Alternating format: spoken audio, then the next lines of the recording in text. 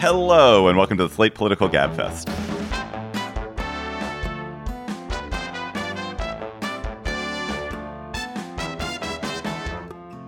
October 13th, 2022, the Clarence Thomas is a Prince fan edition. I am David Plotz of CityCast. I'm here in Washington, D.C. I'm joined by Emily Bazelon of the New York Times Magazine and Yale University Law School in New Haven. Hello, Emily. Hey, David. And from New York City, John Dickerson of CBS Primetime with John Dickerson. Hello, John. Hello, David. Although, actually, I'm once again in Washington. Another year, none of us have won a MacArthur, so it goes. But our listeners are shocked. However, I am hoping to be on MacArthur Boulevard at some point later. Good. This week on the Gabfest, 3 LA City Council members are caught on a secret tape saying or condoning racist and just generally repugnant things about their rivals. What does it mean? What should happen to them? What is happening to them? Then the Ukraine war seems to get more dangerous by the week. We will talk once again to Anne Applebaum to make sense of the bridge bombing, Putin's retaliation, Elon Musk's meddling, and more. Then the Supreme Court takes on a fascinating case about fair use, art, Prince, Andy Warhol, The Onion, a lot of other things. Amazing case. Plus, of course, we'll have cocktail chatter. And Gabfest listeners, don't forget, on Wednesday, November 2nd, at 7 p.m., we are going to be live in Atlanta at Georgia Tech's First Center for the Arts. Tickets are at slate.com/gabfestlive. There are premium tickets available. There are swag bags. We had a great crowd last time we were in Atlanta, and we would love to see so many of you when we're there again. And of course, it's right before the most important and interesting and crazy Senate race in the country and a wild governor's race. So join us, slate.com/gabfestlive, November 2nd, Wednesday, at the Georgia Tech First Center for the Arts. Sign up to The Economist for in-depth curated expert analysis of world events and topics ranging from business and culture to science and technology. You'll get the weekly digital edition, online-only articles, curated newsletters on politics, the markets, science, culture, and China, and full access to The Economist Podcast Plus. The Economist is independent journalism for independent thinking. Go to economist.com and get your first month free. 3 Latino members of the Los Angeles City Council, all Democrats, have been under huge pressure to resign after a secret tape recording made a year ago was leaked, revealing them saying or just going along with racist, unpleasant, and just plain mean statements about other politicians. The most outspoken of the 3, Nury Martinez, who had been the president of the City Council, first resigned as president and on Wednesday resigned as a council member after she was caught using various slurs to describe a 2-year-old black child of a fellow council member, saying derogatory things about people from Oaxaca living in Los Angeles, and saying of the district attorney, fuck that guy, he's with the blacks. So why were you guys surprised that this tape existed and that they were saying things like this? No. Why not? So let's think if we can figure out all the categories. By the way, whoever was in the hotel room next to me last night decided to have a constant, unending, loud conversation from like midnight till 6 a.m. So if I sound punchy and just totally out of it, this is why. I thought you were going to say, so I understand about people overhearing conversations that they're not supposed to hear. Oh, my God. Anyway, what are the categories? So, David, does it surprise me as an act of human nature? No. Does it surprise me as a political conversation that takes place? No. Does it surprise me in the specific context of Los Angeles and coalition and racial politics in Los Angeles, which I don't know super well, but which I've read about and thought about? It doesn't surprise me in that context. So I guess in none of the contexts, those are 3. There might be more. Well, the fact that the tape exists is, I think, surprising because they were having this conversation at the Los Angeles County Federation of Labor. And it seems very strange that there would be a rule of taping meetings that people involved in the meeting wouldn't know about and then would get leaked. Like, that's not good. And that Labor Federation came out with a statement saying they'd had a security breach and they were looking into it. So the things that were said were totally abhorrent. I was interested in how much they sounded like old-fashioned Pauls dividing up the spoils, right? So this is a progressive city. You have the idea that people don't speak in these explicitly derogatory racial and ethnic terms. No, in fact, they do. These were Latino politicians who were trying to take more power. Latinos have less power in terms of representation on the council compared with the number of Latinos than other racial and ethnic groups in the city. That clearly mattered to these people a lot. I was taken aback at how explicitly racial it was and how cruel it was. I mean, I know people are mean, but like the idea that these people as Latino representatives would see things in such starkly racial and ethnic terms. Yeah, I was surprised by that. I'm just naive.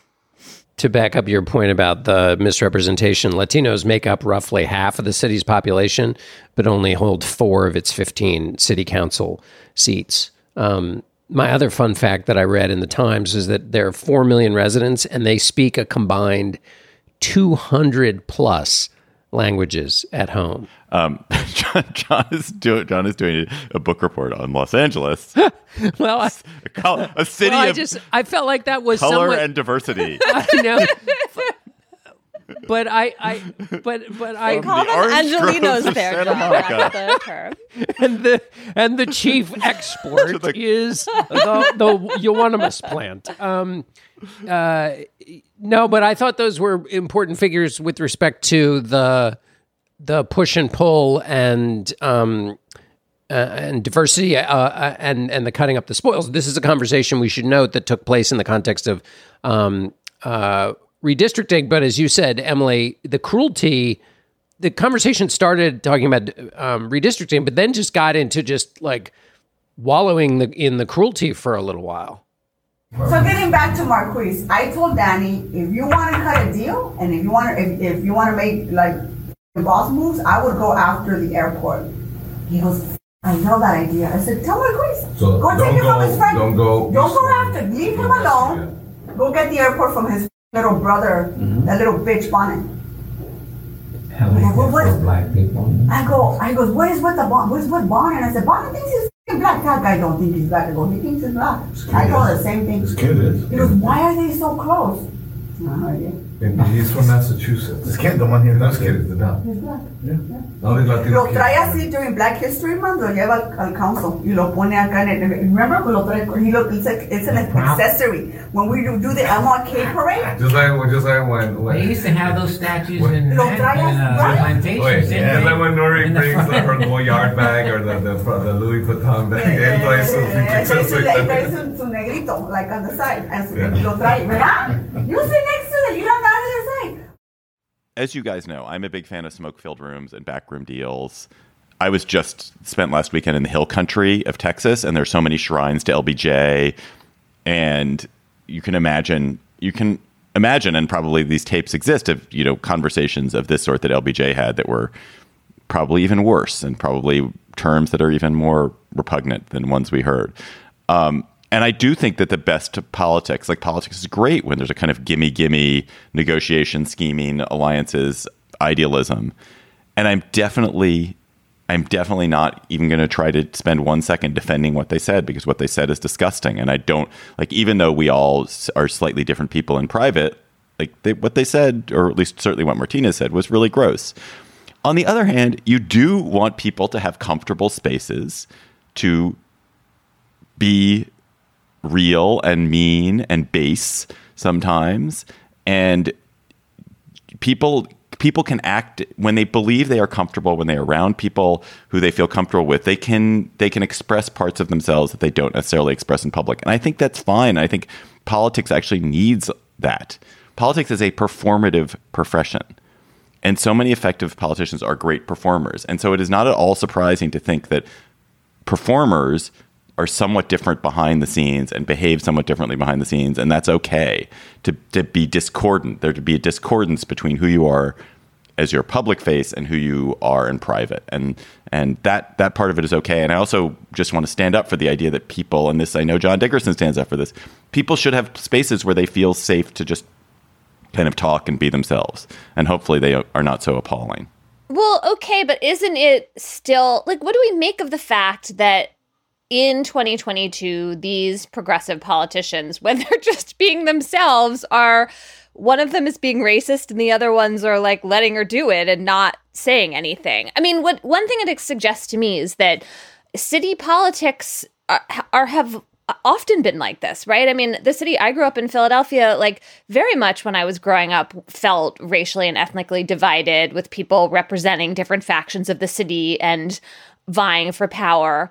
And so it feels familiar to me, and yet also depressing that right now, this is where that conversation went. Yeah, I mean, I guess because I wasn't surprised by it. I mean, I guess what surprised me was the way in which everybody seemed to be perfectly okay with just being awful. So in other words, the basic commerce of power and race that was throughout the conversation, usually that's kind of understood or implied, and everybody understands it in their bones, but they don't say it all out loud. But then there's this other category of just being straight up cruel and mean and racist, and that's the thing that surprised me. They spent so much time in that neighborhood. But as a political matter, your point about the cities makes me think about Maggie Haberman's book and Donald Trump, that he grew out of the New York racial politics of the 80s, and that tattooed a certain view of race and fiefdoms on him that's a part of his continuing DNA. And that is not dissimilar from what we heard in this conversation, which brings me to another point, David, which is, how do you square this and your point about private spaces, which I agree with Donald Trump's claim that his Access Hollywood tape was just locker room talk? Yeah, I mean, I think there are, and I was just thinking about this, like Bill Clinton, who is this very effective public performer, was also probably, very possibly a rapist. And is it okay to be, I'm a rapist in private, but I'm a good politician? No, of course not. Like, it's not. And there's certain like steps beyond which you can't go. I guess it is that there is.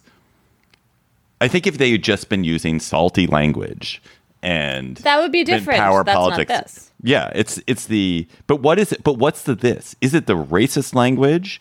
But I think lots of people talk in racially coded categories when they're in private. This wasn't coded. No, but not even racially. I meant coded as in like a racial language when they're in private, especially when they're talking about something which is explicitly racial, which is how do we increase Latino political power. So not at all surprising that we talk in racial categories. Is like the problem the mean stuff they said about the kid, or is the problem that they were dividing up the city and saying, to screw the Armenians?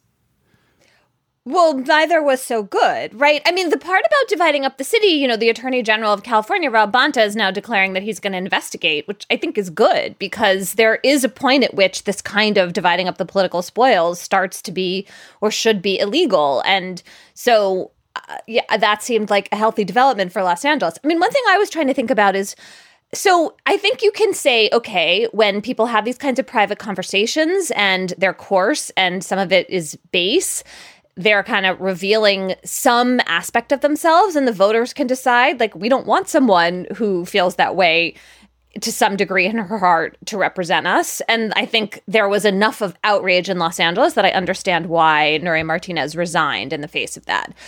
You could also argue that, really what's more important is how effective Martinez is as a representative. What does her record show? And it sounds like she's been a very strong advocate for various causes in the city that she sees as benefiting working class neighborhoods she represents that are largely Latino. And I do wonder about the focus on language and talking and this representation of what is in someone's heart versus what kind of action she takes as a city council member. But, in the end, it's like this is the kind of revealing thing that the left in particular does not tolerate right now. And that's what you saw. I want to go back to the Trump thing. I actually, now that I think back, I kind of think that what Trump was saying in private there was okay. The problem with Trump is his public nastiness to me.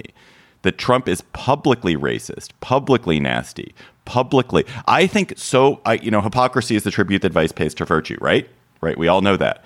And actually, I kind of hate that expression, but you're right. Okay. Actually, it is good to force people to perform being politer than they might be in private. That forcing people, like creating a culture where people are supposed to be polite and decent to each other and smile at each other and not say grotesque things to each other, is better than the alternative where people are say the things that are the poisonous things that are inside all of us at some point. People are filled with devilishness and pettiness and viciousness. And the acts that we take to suppress that in public are good. But it does, you have to acknowledge that there are times in private when a lot of that comes out for some people. And so for some people, it comes out in much more toxic ways, as it did with these folks. You really want to go all the way to defending Trump saying that, like, reveling and grabbing women by the pussy? Like, I don't think you do, I don't defend actually. that. I don't defend that. But I do defend the distinction between private and public spaces, and that what people do in private, and especially if you're in a performative profession, the public actions are more important. And Trump's public actions are despicable, right? And so that just disturbs me so much more than the fact that he's also saying disgusting, sexually assaultive things in private. Well, I do think there is this larger interesting issue with Trump, which is that he does all this awful stuff in public, and then somehow it matters more when it seems like it's in secret. But I also think that if you're going to talk that way about women, it is revealing about something that we already know about this person, and it is super not okay. And in the same way, I sort of felt that way about Nury Martinez. Like, if this is the way she sees people in her city, and a child of her colleagues, like, I wouldn't want her representing me either. Well, and it also is the roles there. I mean, this is slicing the prosciutto a little thin, but if your role is to be an advocate for a certain population in a certain geographical area, that's one thing. If your role is to represent an entire country, of which women are half the percentage, leaving aside all the other ways in which it was disgusting, the way Trump was talking, is just there's different connectivity between your private thoughts and your public role in those instances. Although when you're city council president, you're also overseeing a whole area, not just your constituency. But I think that David, I don't think he's excusing it. I think he's trying to figure out where the line is, and recognize that this contradiction, which is true, not contradiction, but this quality that's true, that a lot of people in politics say awful things behind, maybe not this awful, but would not want to have their most private comments in public. This episode of the Gabfest is brought to you by Aura Frames. Are you looking for the perfect gift to celebrate the moms in your life? Aura Frames are beautiful Wi-Fi connected digital picture frames that allow you to share and display unlimited photos. It is super easy to upload and share photos via the Aura app. And if you're giving Aura as a gift, you can even personalize the frame with preloaded photos and memories. Aura Frames, in the notes that I have here, says moms like Aura Frames. I'm here to tell you that is like the truest statement in the world. I gave my mother an Aura frame. She absolutely loves it. She's also always hectoring me to keep adding new photos to her Aura frame so that she's got great new photos every week. So think about giving your mother or grandmother or aunt or sister or friend an Aura frame for Mother's Day. It was named the best digital photo frame by Wirecutter and selected as one of Oprah's favorite things. Aura frames are guaranteed to bring joy to moms of all ages. And right now, Aura has a great deal for Mother's Day. Listeners can save on the perfect gift by visiting auraframes.com to get $30 off plus free shipping on their best-selling frame. That's AURA frames.com. Use code GABFEST at checkout to save. Terms and conditions apply.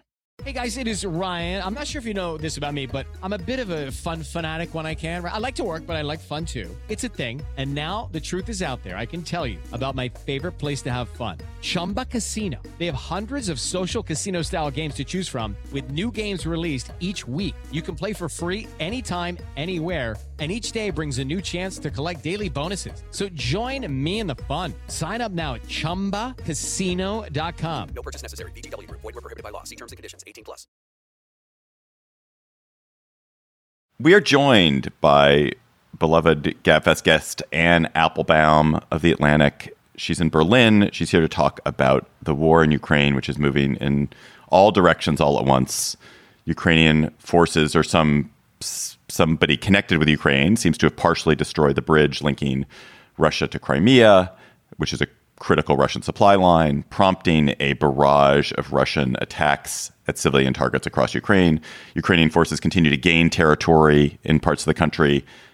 And then we also have this coming winter energy crunch where, abetted by Saudi Arabia, Russia is going to put huge pressure on Europe, which is going to have extremely high gas prices, shortages of energy, which could continue for a long time. And also, Elon Musk inserted his intrusive little nose into the war, too, as well. So, Anne, can you start us with this bridge bombing and how important and damaging it was strategically to Russia? So first of all, it's important to understand that this wasn't just an ordinary bridge, for pedestrians to stroll across. It was built after the annexation of Crimea, and it has a really important strategic significance for the war. It's both a car bridge and also a train bridge, and it was on that bridge that the Russians have been bringing supplies to the occupied parts of southern Ukraine, which are very hard for them to logistically difficult for them to supply otherwise. So this was not an act of terrorism. It was an attack. It was a legitimate war target, and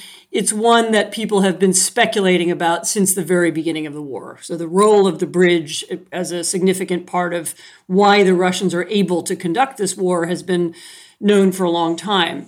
And it was for that reason that everybody assumed the bridge was very, very well guarded, with drones and underwater drones as well, and soldiers and sailors and so on. And so the sight of it burning, a few mornings back was a kind of jolt. It meant that the Ukrainians, did have still don't know actually, by the way, what exactly caused the fire and caused part of the bridge to collapse. But it was either a very good special services operation, or it was some kind of missile we haven't seen yet, or it was, guys who snorkeling. I mean, we actually, we don't know, but it was very well done. I have to tell you one theory, and it came from a member of the Russian sort of democratic opposition, if you can call it that, in exile, who says, of course it wasn't the Ukrainians, it was the FSB, the Russians blowing up the bridge in order to make a point. But, so I concede that there's enough unknown that it could be maybe lots of other people. But, we have to, cui bono, who benefits, you have to assume it was the Ukrainians. And clearly the sight of it burning was very shocking to Russians, both because Putin has made a great song and dance about Crimea being eternally Russia and it will always be part of Russia. And this casts some doubt on that idea. And also because as I said, it implies that the Ukrainians have some kind of, unbelievably good secret way of operating that nobody knew about. And so the political significance, the kind of information war, if you will, significance of it was, in addition to the strategic significance, was very high. It showed they can do things. It showed they aren't giving up. They aren't quitting the war. And it also shows that Crimea is one of their war aims. So then obviously we have these retaliatory strikes in 10 Ukrainian cities, killing, I think, 20 civilians and injuring something like 100 more people, which seemed like clearly Putin trying to strike back, but also kind of like an act of desperation to return to this kind of terrorizing the civilian population, which was an earlier tactic last February and into March and April. I mean, there have been moments of it, but it just seemed like a return to that kind of city bombing. And then we have, the kind of Western alliance saying, we are with Ukraine in the long haul. We're going to send more weapons. We're not going anywhere.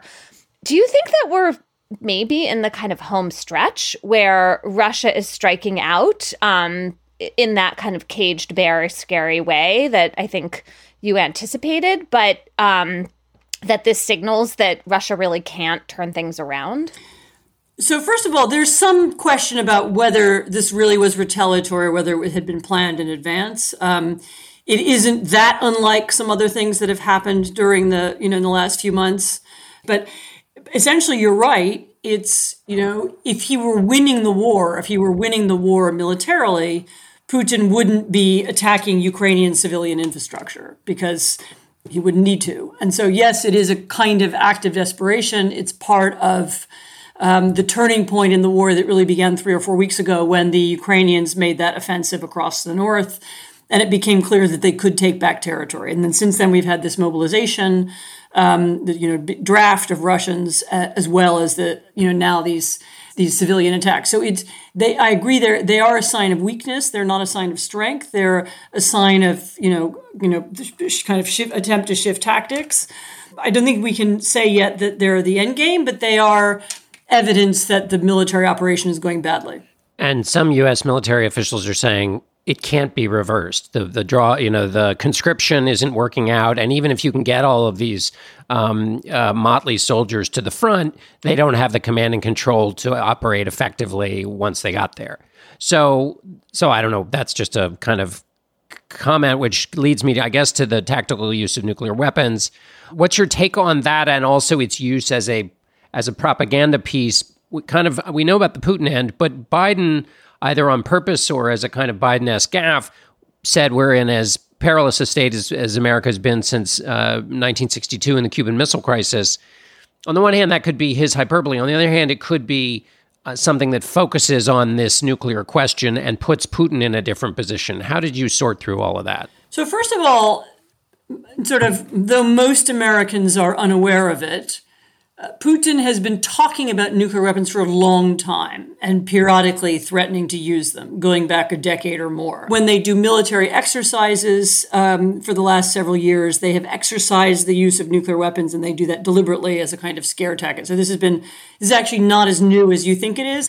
The thing about nuclear weapons is that historically, the way we prevented the Soviet Union, for example, from using them in the past, and the way in general it's that there's a whole doctrine evolved around this, that you prevent their use by deterring it. So in other words, it's true that, I don't read Biden's mind, but he could well have been talking about it as a way of messaging to the Russians, this is very serious and we are planning a very serious response. And there have been some other leaks to that effect. We will respond by taking out the Black Sea Fleet, or there will be some cyber attack. I mean, there have been sort of different versions of what we would do in response. And that's happening, A, because I think people are discussing it, and B, because we want to convince the Russians that this would be a very, very bad idea. There is whether or not they would really do it is a long and complicated conversation, during which you would have to sit down and think what would be achieved by doing it. How are they thinking about it? Because just lashing out, exploding a bomb because you're really, really mad doesn't win you anything. So the Ukrainians, by the way, are psychologically prepared for this to happen already. They assume there could be something like this or some other horrible, tragic event. And so, what would the Russians achieve by doing it? Well, they would, you could use it on the battlefield, but then the radiation would blow back into Russia. You could take out a Ukrainian city, and then you would have mass casualties, and there would be an international backlash. Russia's kind of half friends in China and India and South Africa might think twice about this. The Chinese are clearly not interested in the taboo on nuclear weapons being raised because quite a lot of people have them in Asia, Pakistan, India, North Korea. So there are a lot of people who don't want them to do it. And there are a lot of reasons to expect that there would be a lot of backlash from doing it. So what would they, you have to sort of think about it's very hard to see what they achieve. Like, what do they, when you think about it rationally, what would be the point of it? And I had a conversation last week with an energy expert that was very sobering to me. And it was right after the Saudis and OPEC had declined to, or had decided to cut production. And just the sense that you in Europe are about to go through a hard winter, and that there simply isn't enough energy easily available to feed Europe. Maybe you get through this winter, but it's just going to drag down all whatever reserves there are. So next winter would be a catastrophe. Does it feel like this is having the demoralizing effect that Putin hopes it will have. So I can't speak for every European country. And there's different politics and different. I thought you could. I thought she is ambassador to Europe for the GabFest. Yes. No, Portuguese politics. I can't really, but I can talk about Germany, which partly because I'm here and this and Ukraine are the two things I've heard people talking about for the last 3 days, and the Germans seem pretty confident that they are going to be okay. I mean, they will pay a price in higher energy prices, but they seem to think they have enough resources to get through this winter. I'm even more worried about other places which aren't as rich and didn't plan as well. I was in Moldova this summer, which is almost totally dependent on Russian gas, which is very poor, and where the government is a pro-European part of sort of pro-European, pro-Western, pro-democratic political movement, and their opponents are pro-Russian. And so there will be a political dynamic immediately where the pro-Russian party says, if you elect us, we'll get cheap gas again. And so there are a number of places where there will be a political dynamic around gas and the high price of energy, which could certainly damage enthusiasm. I mean, I do think maybe I'm going to be proven wrong, but I do think that at least in Germany and in most other places, the sense that this is a new and different moment and that some things have changed forever, and that the old model of old energy models have run out, I think it's penetrated at least some parts of the political class. People seem to get that. There's a sort of different conversation happening now. In terms of the war, it's also important to understand that the leader of the coalition to help Ukraine is the United States. And the United States is actually not, we also have higher energy prices because of the global markets, but we are not as dependent on Russian gas as Europe is. And so as long as the main question is, will the United States stay, an ally of Ukraine? And that seems to me undoubtedly going to be the case, at least as long as Joe Biden is in the White House. And the last time we talked about this, I took great heart in your saying that if the coalition does hold together, that could really be like a, paradigm shifting huge moment for pro-democracy forces, for the world, really. And I just want to hear you tell me that. Still true. Okay. You want to hear that bedtime story one more time? Yes, please. That's right. No, I don't want to. I'm actually kind of a natural pessimist rather than a natural optimist. So I'm talking about something that could be rather than something I'm absolutely certain of. But yes, I do think that a victory for Ukraine, by which I mean Ukraine at least regains the territory it lost since February, and Russia perceives the war to have been a mistake. That if that happens, and if Russia is also perceived to have been defeated, then we will be living in a slightly different world where the prestige of, aggressive, not just anti-Western, but, autocratic, anti-liberal, anti-openness, strongmen dictators will have their prestige diminished. I think that's already happened, actually, just to some degree. And what do you make of Elon Musk's role as both hero and goat? Hero from Starlink, goat from... I talked to John Herbst, the former Ukrainian ambassador, who said basically Musk's effort at putting together a deal was a signal to Putin that the West is getting tired of this fight and is looking for exit ramps, and that Musk should be quiet. What's your view? I've seen so many businessmen look at politics and say, oh, I could do that. That looks really easy. I interpreted that as kind of Musk's egotism rather than any sign of what the West can or would do. There were a number of odd things about his original tweet or his original comment. One of them was that whether or not he actually spoke to Putin, and by the way, I now have heard from other people who say they've heard him say he spoke to Putin. So whether he's either lying in denying it or he's lying and saying he did it, I don't know which. But there was one odd thing about it, which was that he used kind of Soviet-style language even in the tweet. He referred to Crimea being part of Ukraine as Khrushchev's mistake. I mean, nobody talks like that except Putin and Putinists and people around Putin. So someone from there got to him. It's a little bit like sometimes Tucker Carlson says things that don't come from his reading of the U.S. press. Somebody, you can tell that he made a comment about a pro-Russian oligarch in Ukraine called Medvedchuk, whom he described as Zelensky's opposition. But, Medvedchuk is not a household name in America. I don't believe he's a household name at Fox News.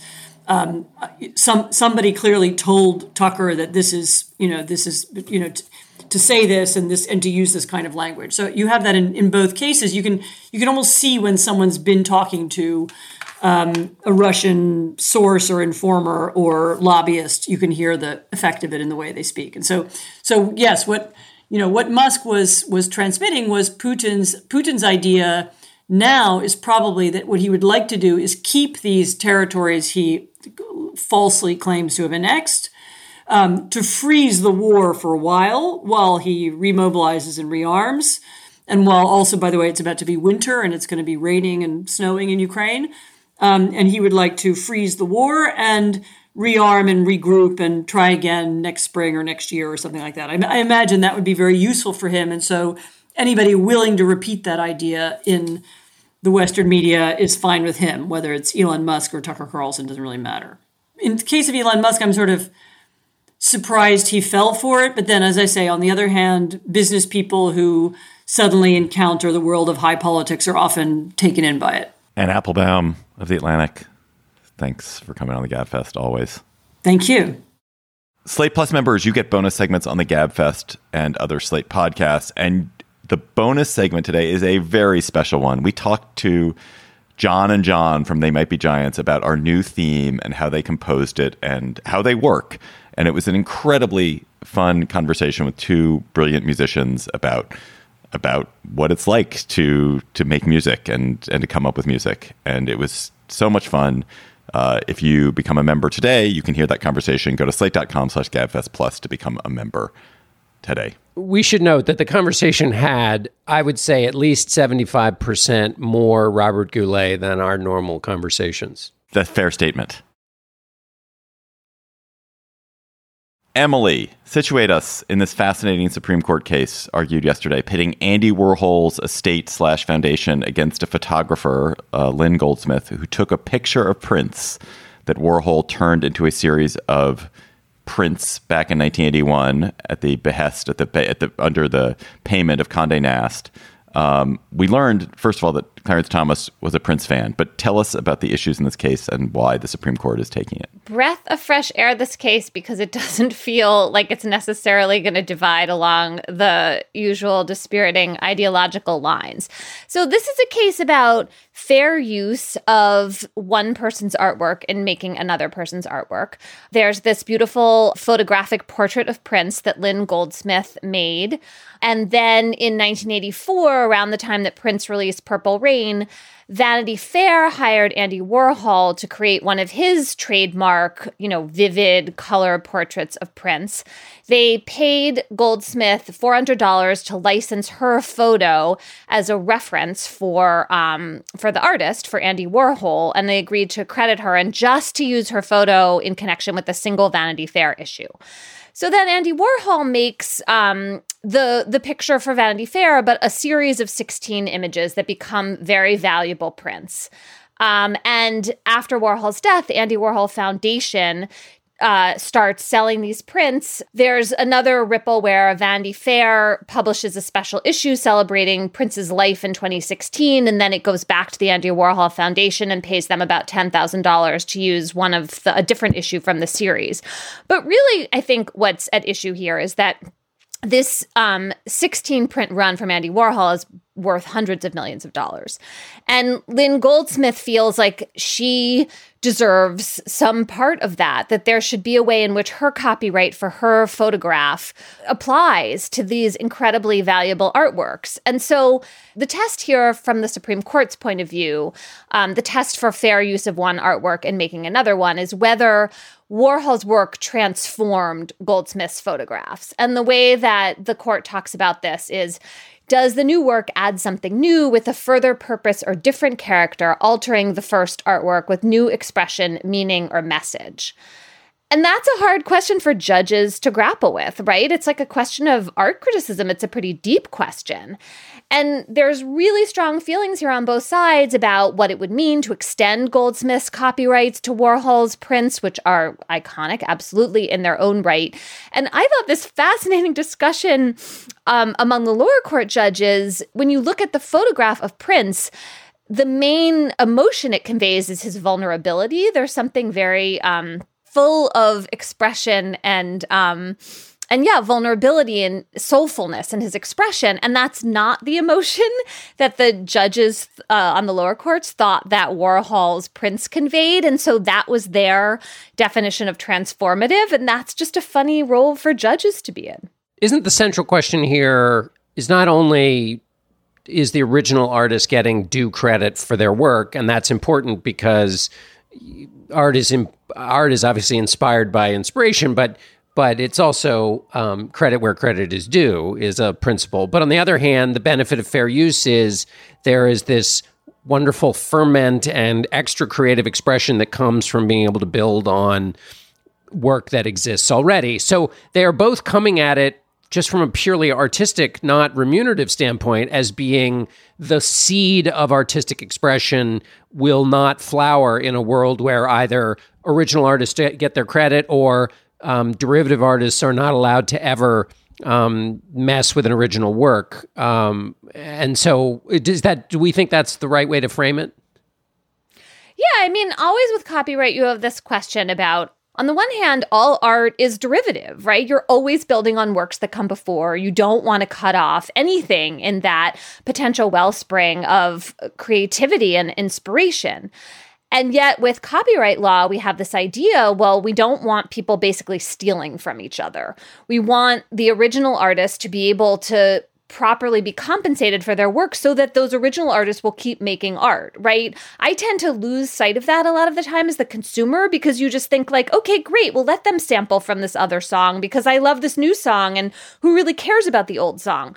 But to give it its due, the idea of having some limits to fair use is that it's really important for artists basically to be able to make a living. And when you look at the incredibly uneven compensation here between Goldsmith and Warhol, you can see where she feels frustrated. Well, okay, I have several points to say. One is, I bet Lynn Goldsmith's photo is worth a hell of a lot more than it would have been had Andy Warhol never done his print. So the idea that she has lost economic value from this print because Andy Warhol has made it so much more a thing, I think is wrong. No one would have seen that print again otherwise, or very few people, and it certainly wouldn't be worth any. I'm sure she still licenses it. I'm sure it's still valuable. I had a question, which is, if you were the photographer in this case, is there anything to stop you from writing into your original license to Vanity Fair that you want a perpetual piece of whatever derivative value is in art that's created off of this? The only thing to stop you would be whether Vanity Fair would have signed the contract. And but that's a good question. Right. I think you can. And if your art is good enough, if your photograph is good enough that people are like, that, this is it, this is the photograph that makes it, that people will sign that contract and they'll give you but basically Warhol could have made this with any number of different photographs. There's a million photographs of prints that could have been the derivation of this. And the value is created by Warhol's transformation. I don't think you can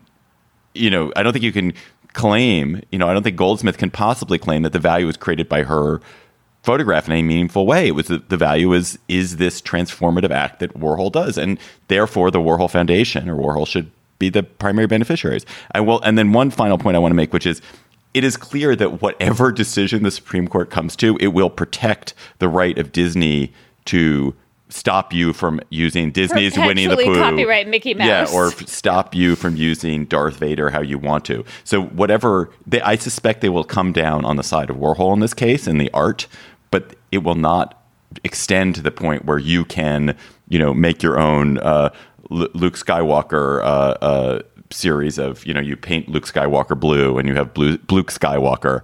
That's not going to be allowed. Because the Supreme Court is so corporate, and because we have these, we know that protection. Disney will get that protection. The question I have, Emily, is on the 4-fact test for fair use. One thing that I thought Goldsmith did seem to have a leg to stand on was not David's very good point, which is that the original photograph gains in value based on Warhol, or whether she gets a piece of Warhol's, the extraordinary value of the prints he created. But one of the tests was that whether the new art had an effect on the use of the market for the original work. And it does seem like you could make a claim that of all the, let's say, in 10 years, there's a spate of Prince retrospectives, that they would use the Warhol print instead of the original photograph just to illustrate whatever magazine piece or otherwise, and that does knock her out of a specific thing that she would have. That's direct competition as opposed to wanting a piece of what Warhol created in his art. Yeah, I think that is an interesting point, right?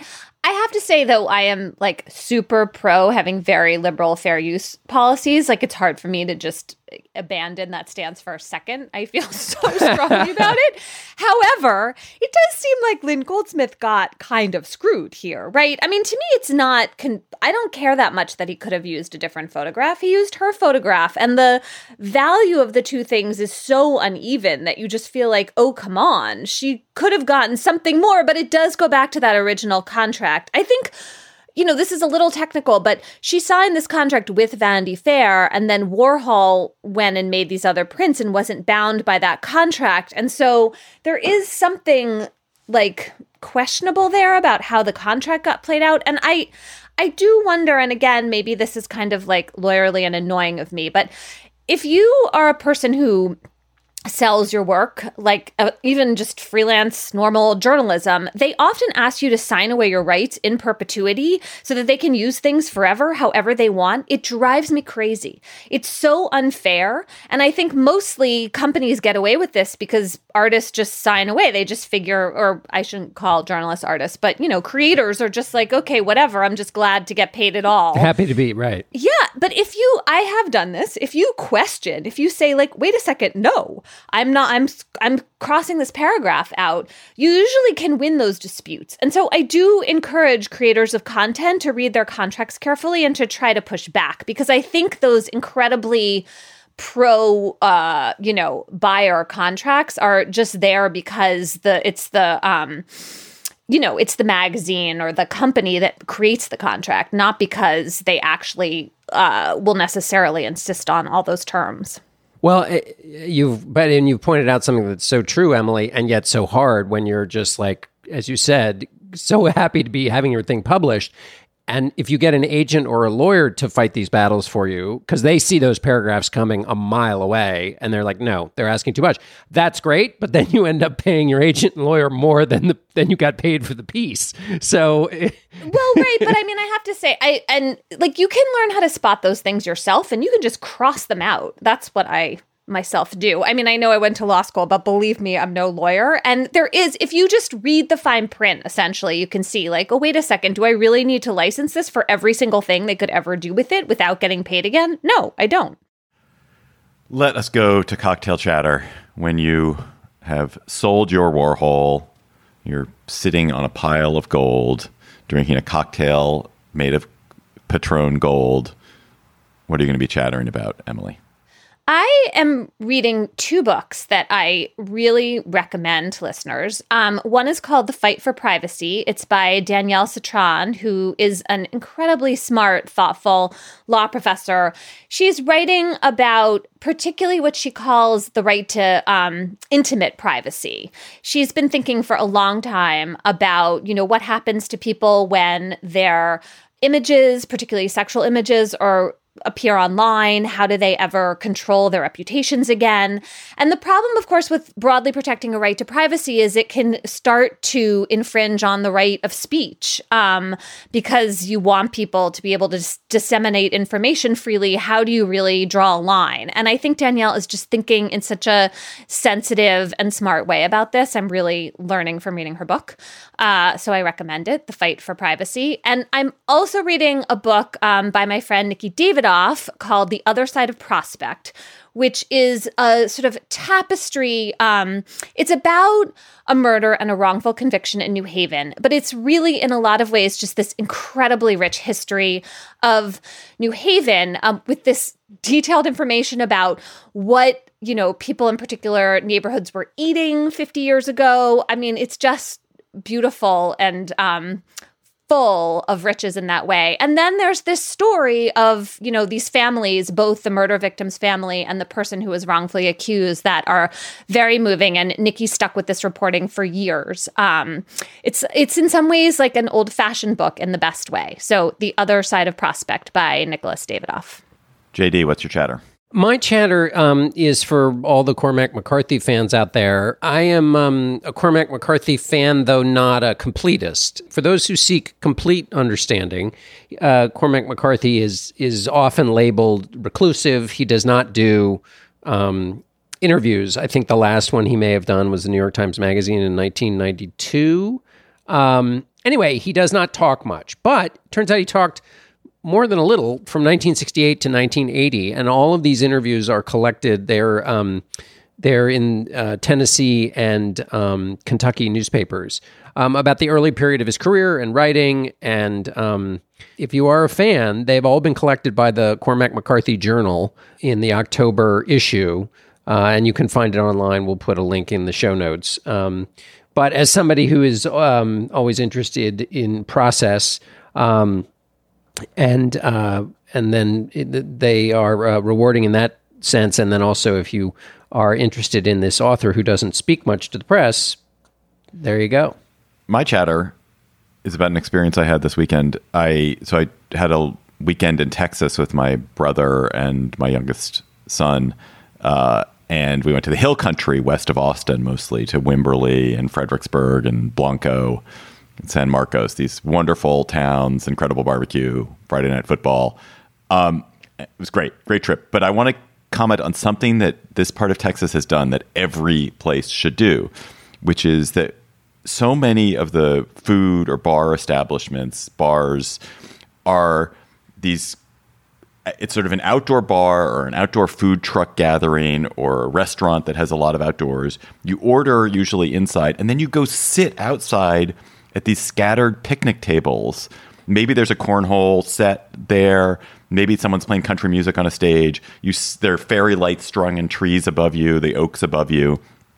And you just have this outdoor experience of your meal, but it's not outdoor in the way you have in a crowded city where you're like cheek by jowl with someone else's because there's a space limitation. It's just like it's like a picnic. It's like a picnic, but you've paid to be at a picnic. You've paid to have a bar experience at a picnic. And you can do this in Texas, as my girlfriend pointed out to me, because land is cheap.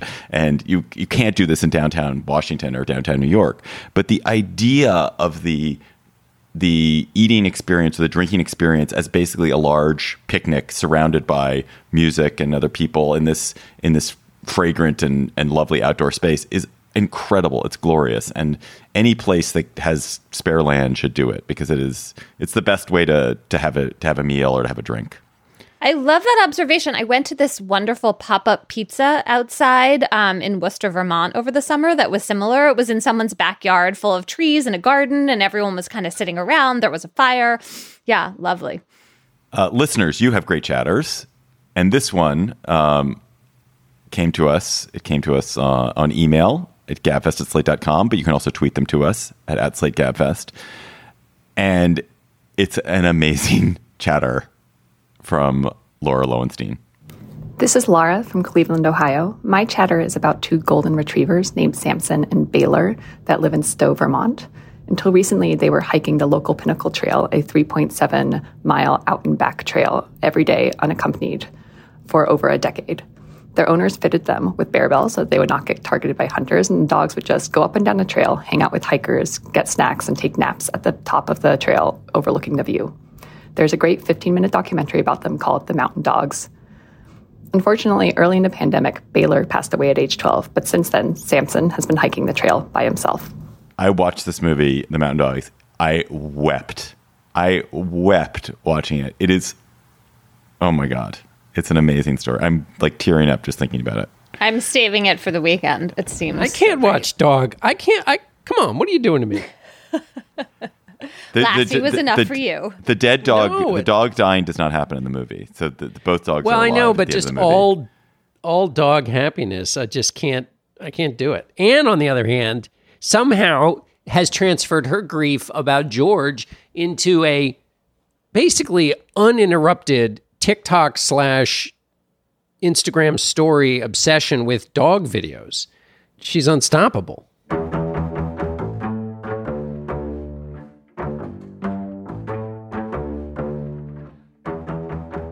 That is our show for today. The GabFest is produced by Shana Roth. Our researcher is Bridget Dunlap. Our theme music is by They Might Be Giants, who you're about to hear from in the Slate Plus segment, all you lucky Slate Plus members. Ben Richmond, Senior Director for Podcast Operations. Alicia Montgomery, VP of Audio. Follow us on Twitter at @SlateGabFest and tweet your chatter to us there. And go to slate.com/GabFestLive to get tickets for our Atlanta show on Wednesday, November 2nd. Please come to it. It's going to be great. For Emily Bazelon and John Dickerson, I'm David Plotz. We will talk to you next week. Hello, Slate Plus. How are you? As many of you may have noticed, we have a new theme on the GabFest recently, and that theme has a story behind it. We have long been fans of the band They Might Be Giants and the duo of Johns who make up They Might Be Giants, John Linnell and John Flansburgh, who've made it up for its entire existence. And some months ago, about a year ago, we mentioned to John Flansburgh, I emailed John Flansburgh, who I have a small relationship with, that we were thinking of changing our theme for the GabFest, because anyway, there's a backstory there. And John Flansburgh immediately said, we want to do it. We're going to do it. They Might Be Giants. We'll do this. And so what followed was some wonderful back and forth over a couple of months where the Johns were writing a new theme for us. We got to hear their amazing ideas, rejected ideas. We rejected some ideas. And then one day we woke up and we had a new theme. And we are so happy to be joined by John Linnell. John Flansburgh is having some technical difficulties, so we have just John Linnell with us. John, welcome to the GabFest again. Welcome back. Thank you, David. I'm going to start with a really basic, dumb question, because I am not a musician and I don't really have the language to talk about music, but you do. So can you briefly explain what this theme does and how it does it? I know that's a vague, big question. Sort of the initial impulse for us, of course, was to write a song because that's kind of our home base. So we made a bunch of demos that were sort of funny songs about you guys. I think that, it was between your producers and our sort of thoughts about it that we realized, like, oh, David always talks over the intro, so it's maybe it doesn't make sense to have it be a lyric. That would be, crosstalk. And what we really should do is come up with a nice instrumental. And then the process from that point was that I did this kind of rough demo using... That was just a snippet from our Slate Plus conversation. If you want to hear the whole conversation, go to slate.com/GabFest Plus to become a member today. With the Lucky Land Slots, you can get lucky just about anywhere. This is your captain speaking. We've got clear runway and the weather's fine, but we're just going to circle up here a while and get lucky. No, nothing like that. It's just these cash prizes add up quick. So I suggest you sit back, keep your tray table upright, and start getting lucky. Play for free at LuckyLandSlots.com. Are you feeling lucky? No purchase necessary. Void where prohibited by law. 18+ terms and conditions apply. See website for details. Hi, this is Dahlia Lithwick, host of Slate's legal podcast, Amicus. If you're listening to this show, you might be interested in Amicus's live show that we're hosting in Washington, D.C. on Tuesday, May the 14th. My colleague, Mark Joseph Stern, and I will be talking to some amazing guests, including Sherrilyn Ifill and a sitting state Supreme Court justice, all about how originalism, a relatively recently invented way of interpreting the Constitution, has taken over the Supreme Court and radically reshaped the law. It's been doctrinal rocket fuel for the conservative legal movement and facilitated the rolling back of abortion rights, the expansion of gun rights, and the obliteration of the separation of church and state. And as another wildly consequential Supreme Court term careers to its end, the court's originalists are on a tear. But there's something you can do about it, and we hope you'll join us in D.C. on May 14th to explore the possible pathways out of the current situation. Go to slate.com/amicuslive for tickets.